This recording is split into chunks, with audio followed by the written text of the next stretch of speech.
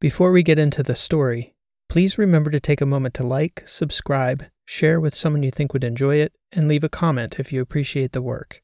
Your feedback is important. You can also find links in the description to my website, bookstore, and other great stuff. I'd like to thank Isaac Arthur for another inspiring topic, which you can find linked in the description as well. With all that said, I hope you enjoy the story. EXP by P.E. Rowe. When all is known in the physical realm, all that remains for novelty are the different shades of nostalgia that wash over the mind in sweeping bursts of intensity and mood. Live like that for 1 trillion years in the darkness, and the thought of starlight becomes something like a dream about a memory.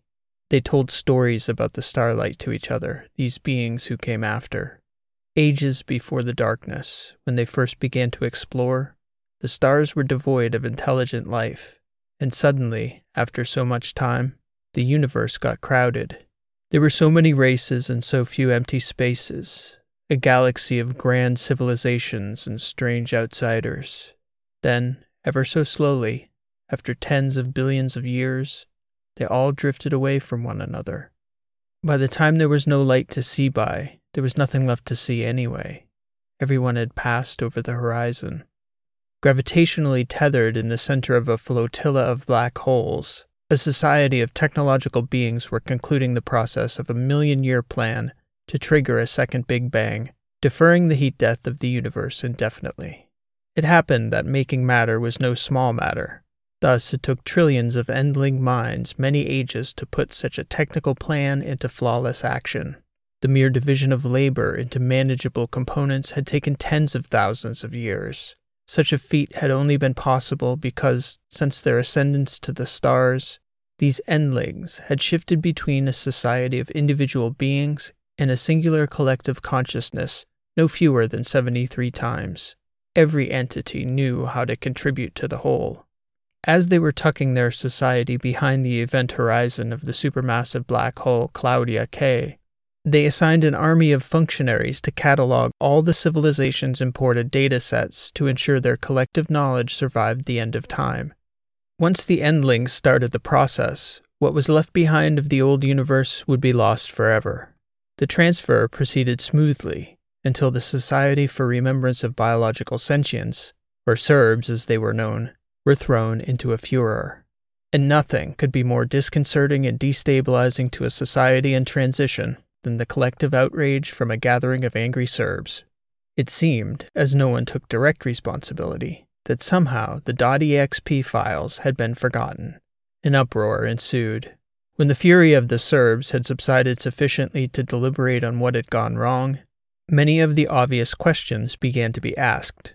For instance, what was a .exp file? Why were they important? What would be lost if they weren't somehow recovered? And could the endlings somehow reconstitute the files before it was too late? The Serbs hosted an open forum that lasted longer than the life cycles of many classes of the fast-burning stars in the universe's third epoch. The .exp files, they explained, were a sub-designation file derived from a technological race who had merged with their biological creators, a seemingly ridiculous and long-extinct class of higher primates called humans.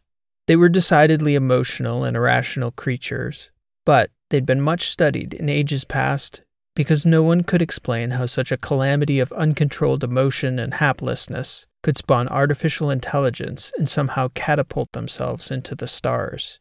These silly creatures had nearly extincted themselves on so many countless occasions that by all rights they should have died off 1,000 times over before ever reaching the stars. The .exp files had contained billions of years of digitally stored human experiences and perceptions. One of the Serbs' planned projects during the fiery hot years of the new universe's birth was to catalog the lives of these humans and other similar unaccountable creatures whose experiences were now lost to the ages. The decision was made after much deliberation to reconstitute as much of the .exp files as possible by scouring the remaining data files on the humans, much of which was in their written language, which was entirely foreign and peculiar, containing numerous concepts that were entirely alien to the endlings. So much of human experience was wrapped in uncertainty that it was impossible for such sage beings to conceive of perspectives so ignorant. The Serbs were insistent, though. Everyone must pitch in to try. Among the Endlings, there was one called Balcom. This ambitious Endling had not been sentient long enough to remember the humans directly, as a few select elders had, but had met other biological beings during the era when the stars were dying out.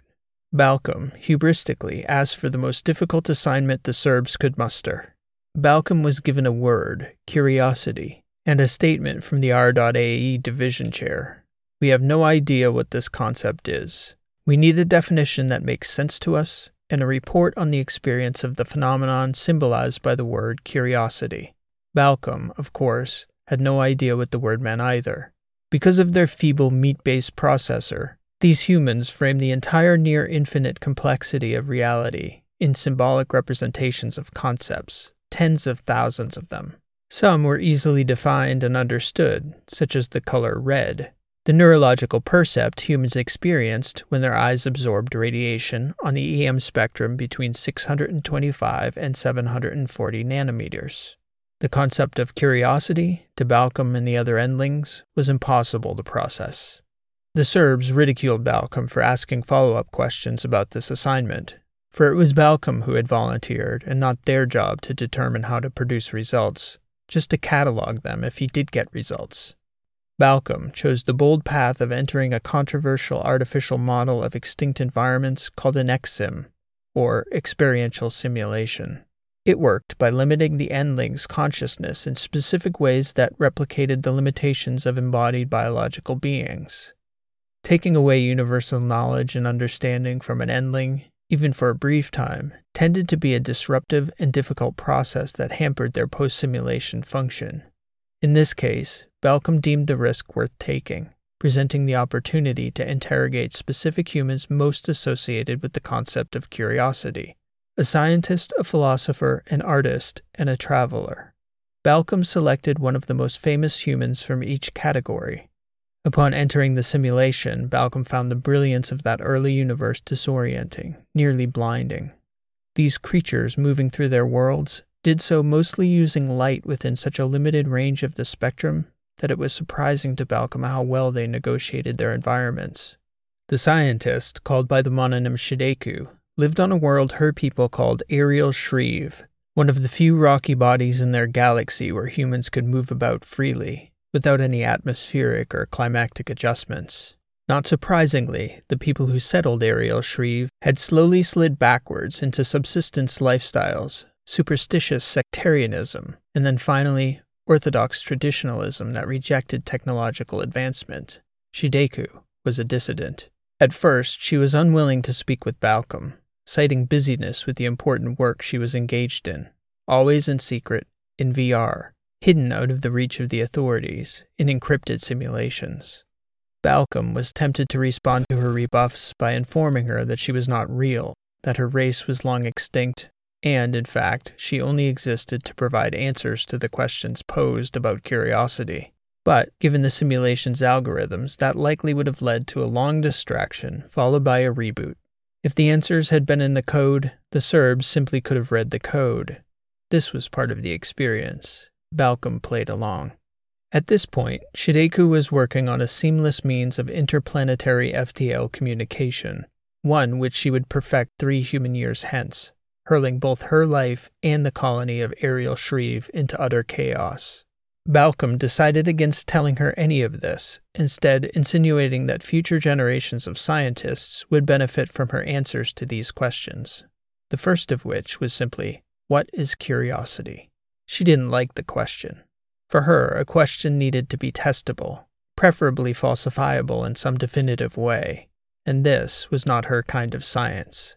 She didn't deny that there was a phenomenon called curiosity, because she confessed to experiencing it quite fervently. It was one of the primary forces compelling her to conduct science at great personal risk. It was mostly a feeling she got when she didn't know why the universe worked the way it did. She asked whether Balcom had examined the neurochemical basis for the phenomenon, or had consulted first with psychologists. Now Balcom understood why the Serbs had been so outraged. A .exp file would have cleared up this mess instantly. Simply access any .exp with the curiosity tag and feel the feeling. Not knowing how the universe worked was a strange enough concept in itself.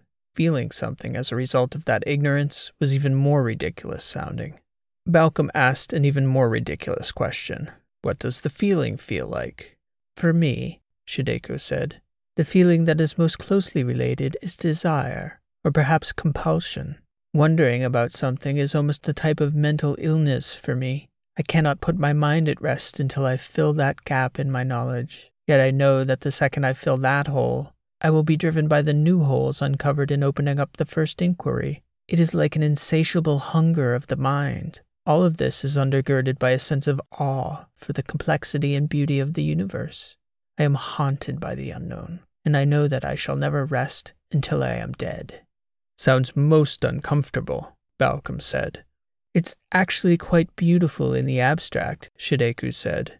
Late at night in the lab, unable to turn off my mind and put my work away, knowing that my relationships will suffer, I will go hungry and be frustrated and exhausted, all to test a theory that may never reveal itself in any fruitful way. Yes, that is when it's unpleasant, but I don't know how to be any other way. That is an unfathomable state of being, Balcom said. I cannot fathom your being, Shideko responded.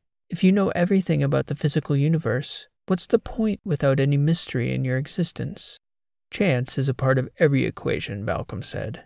How chance manifests is the mystery in our being, hence my presence here. No one could have predicted the missing .exp files and the chaos that has ensued. I thank you for your time. Also, know that your pursuits shall bear fruit one day, Shideko. Balcom decided that even though scientific records of human neurology could help define curiosity, science could only yield a description of what curiosity was, not the experience itself, which was what was lost in the misplaced files.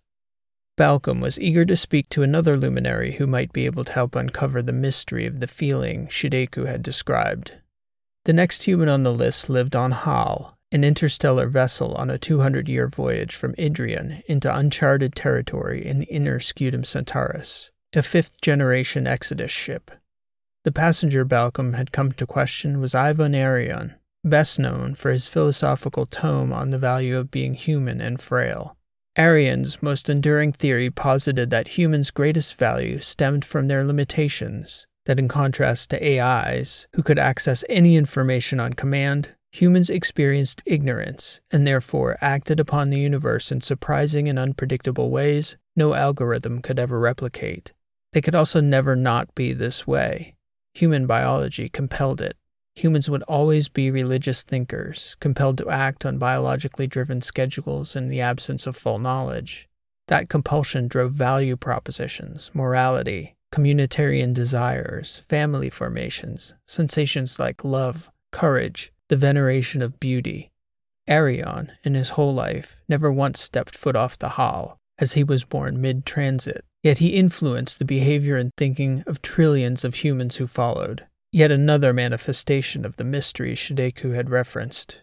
Arion greeted Balcom with great joy, especially since this stranger brought with him a philosophical matter he'd never pondered. This visitor's perspective stood in stark relief to his human experience, and it seemed to confirm Arion's position. Here was a visitor so learned that the only substantive question left to be answered was what it felt like to have questions. That sounds awful, the philosopher stated. I'm not sure what I would do if I had all the answers. Is that not why you pursue your vocation? Balcom asked. Why would you dedicate your life to asking questions if you had no desire to answer them? Would I not then cease to have a purpose? What is the purpose of any human? Balcom asked. Or technological form, for that matter. I've noticed that you seem to speak in the form of questions, Mr. Arion. Yet when you write, you make large claims and untestable assertions. Is this what it means to be a philosopher? Is that your understanding of what I do? To be fair, Balcom said, I don't understand what you do, which is why I'm here with you. And it seems that, yes, you have answered 3 straight questions with questions. That constitutes a pattern. But you stated that you wished to know what it was like to experience curiosity. Why then do you suppose I might ask you these questions? You seem to be attempting to simulate the experience by prompting me with questions, Mr. Arion. However, if I were truly curious, would it not be I who was generating the questions? Exactly, Balcom. Well done. Do you not feel the desire to have those questions answered? Desire, no, I would say need, for the sake of the Serbs and my own standing among my kind. But you do prefer to have the question answered. That is preferred, yes, but I would ask you, philosopher, because I am uncertain of something you said earlier. You ask questions, but do not seem to desire the answers, at least not definitively. Is that curiosity? It's not that I don't want the answers, more that I relish the shifting seas of the mind as I deliberate the possible approaches to answering the questions. A definitive answer to every question would leave me very little joy. I feel curiosity, certainly, but it's more for the pursuit of the answer than the answer itself. Is that clearer? Does that help you in your pursuit, Balcom? Sadly, no, Ivanarian. I still have no meaningful answer that satisfies. Perhaps a great artist will be better able to provide a fruitful avenue for explanation. The artist, Amarangia Mora, came from an era of revival on Earth, several thousand years after the first return. There was glorious infrastructure written about in the archives, some even with the original documentation from the historical record. Amarangia, like most artists of that era, worked in digital spaces where she was not limited by the problems posed by physics, logistics, or weather. However, desperate calls kept going out for artists in the recreation of the old world in the old ways. Cathedrals, fora, fountains, paintings, sculptures. It was important to the people in that time that the items adorning their new cities, ancient as they looked, should be hewn, erected, formed, and adorned by human hands. And no human hands, perhaps, were ever as deft at putting the illusion of life into lifeless objects as the hands of Amarangia Mora. Much of what she painted was recreated from images in the archives. However, Amarangia gained her fame by insisting on an equal division of her time and workspace. She would dedicate half her work to restoration. The other half, she demanded, was for the creative spirit she claimed had to be allowed to thrive within, or its absence would kill her love of art. And she worked in public, under the scrutiny of peers and ignorant bystanders alike. Amarangia would paint, resurrecting lost masterpieces as the onlookers marveled at her genius. Then, turning to a blank wall, she would create original masterpieces that no hand of the future could hope to match. Engaged in such work was the prodigious master when Balcom came calling, hoping an artist had something useful to say about curiosity. For me, it hides in the darkness between pieces. An image can speak without ever having spoken to me. What does this image say? Balcom asked, pointing to the magnificent portrait she had nearly completed in the apse of Theodorus's vault in Cargyle, less than 15 minutes upriver from the spot where the city of Rome once stood. The image was of Ceres, wreathed in golden ivy, raising the harvest in the wide-ranging fields of the surrounding countryside. It's more a feeling than a statement. I can't say exactly in words. How does it speak, then, if not in words? As I said, in feelings. And those feelings manifest as images that are not quite fully formed. It's as though there's something meaningful just outside the reach of the fingertips. How do you know what to paint if the image is not formed? Balcom asked. If I understood what I was making, what it spoke into the world, then I would just be a painter, not an artist. Art isn't made in the mind of the artist, but in the hearts of the people it touches. The artist can no more know its meaning than she can know the mind of another. She can only guess based on experience and shared culture. Then where does curiosity lie in the process? Art asks questions, but more importantly it manifests in ways the artist can't explain. Where do these ideas come from? How do I know how the goddess carries her hand? How do I know exactly what time of day it is that the light hits her just so? How? Balcom asked, as though the question were not rhetorical. How indeed, Amarangia said. It's something of a miracle that works through me. 1,000,000,000,000 tiny neurons fire and chart a course through my mind, away from darkness, toward beauty, and somewhere in that process you'll find the wisdom of the universe.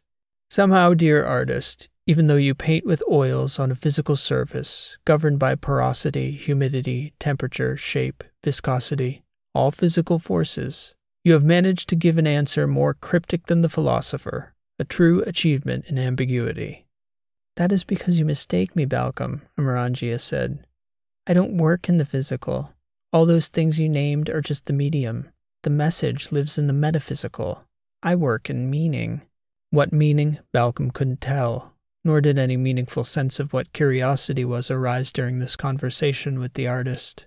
And with each passing encounter, Balcom grew more determined to answer the question, desiring nothing more than to possess some meaningful understanding of the concept, much like the way Shideku had described science, nearly a compulsion, a feeling that arose quite independently of Balcom's consciousness. There was yet one more name on the list, Oswin Rudenelsa, the traveler.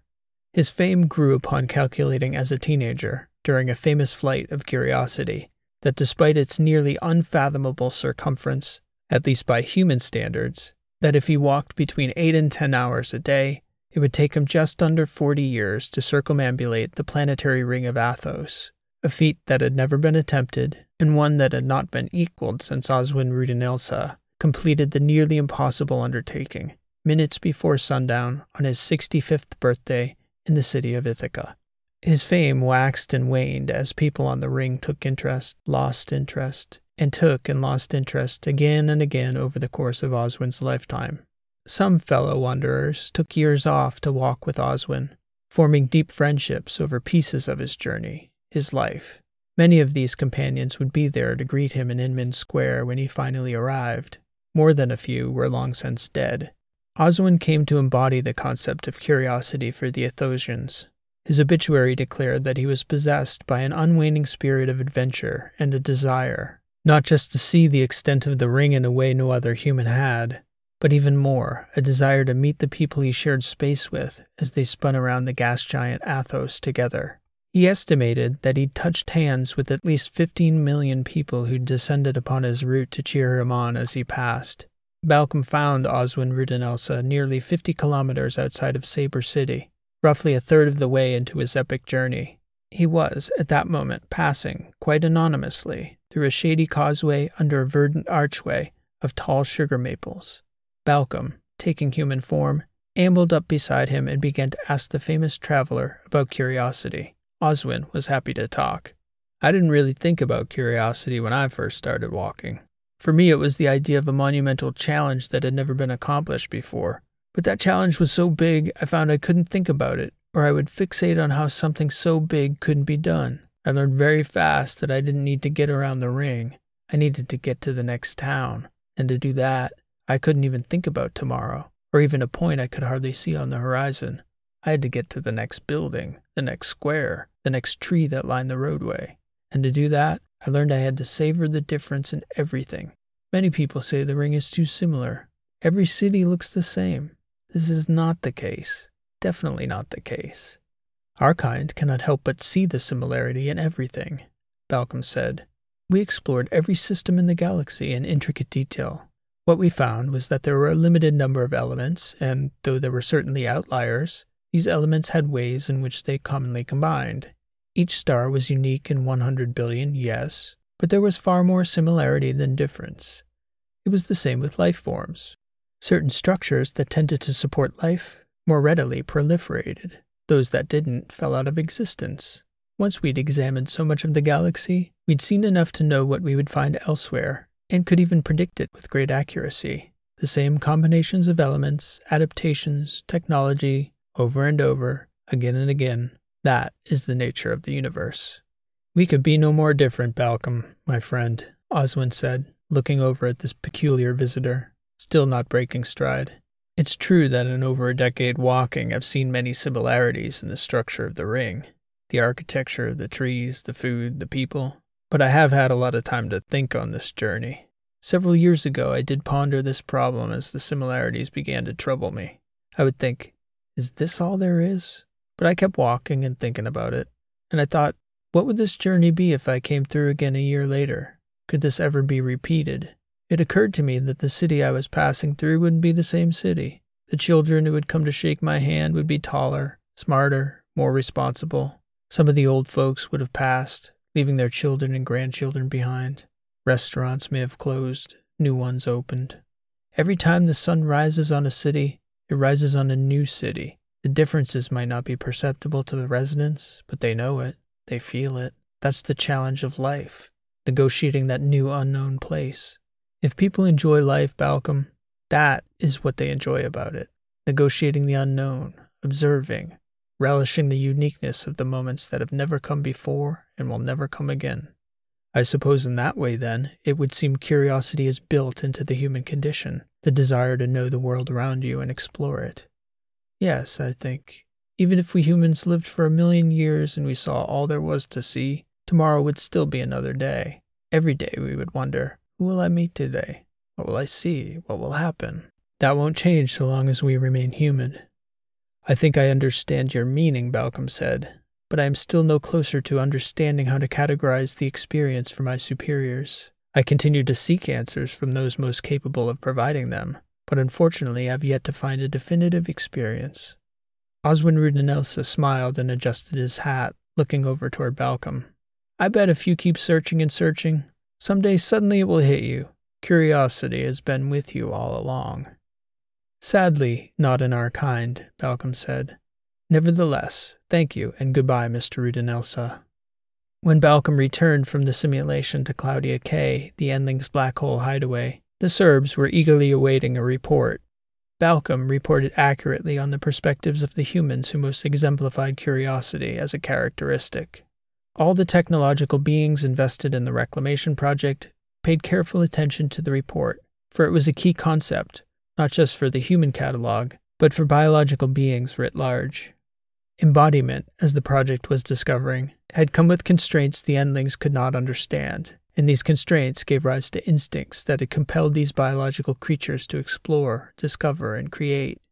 Balcom concluded the report by stating, I truly desire an answer to this most perplexing question, and would be willing to continue this pursuit indefinitely if I had any inkling curiosity's meaning would reveal itself. Unfortunately, I have no answer to report, and I am convinced that given the nature of our being, curiosity may be beyond us. Balcom's closing statement sent the gathering into an uproar, but quite unlike the attitude before, the large collection of Endlings did not seem troubled by Balcom's failure at all. There was a noticeable change in the demeanor among the Serbs when the chair of the Committee on the Recovery of Abstractions and Emotions directed Balcom to confer with Krykaps, a similarly ambitious Endling who had been assigned to recover the concept of irony. Krykaps was kind enough to put Balcom's confusion to rest by communicating that Balcom could now access the generalized file tag human/baseline emotion/curiosity.exp, and, as Balcom absorbed the new information flow, including the news on both how the files had been misplaced under a subheading in Lost Empires and how a minor functionary had inadvertently recovered them, Balcom now understood. There was now a feeling to go with the realization that the search for curiosity could have begun and ended with Balcom's own paradoxical desire to find the very desire that had prompted the search in the first place. This, Balcom decided, was something new and unpredictable. Chance, it turned out, even at the end of the universe, still had a curious way about it. .exp. This has been an original story written and read by P.E. Rowe. Thank you for listening, and I hope you enjoyed this story. If you did like what you heard, please show your appreciation by liking, subscribing, and leaving a comment. If you'd like to check out my website, you can find me at rowlit.com. That's ROWELIT.com. You can find many of my other works of fiction of all lengths and in multiple genres. For the dedicated fiction writers out there, I also have a free video series on the mechanics of fiction writing, based on the fields of narrative theory, cognitive psychology, linguistics, and narrative craft, which you can access through my website, so please stop by anytime. Also, if you're enjoying these sci-fi weekly shorts, I've also added 3 shorts set in the story world of my Last Horizon novels. You can find them here on this channel or through the links in the description. If you've enjoyed this week's story, I think you'll enjoy those as well. I hope to catch you back here soon with another new story. Again, thanks for listening. This has been P.E. Rowe, and I hope to see you next time.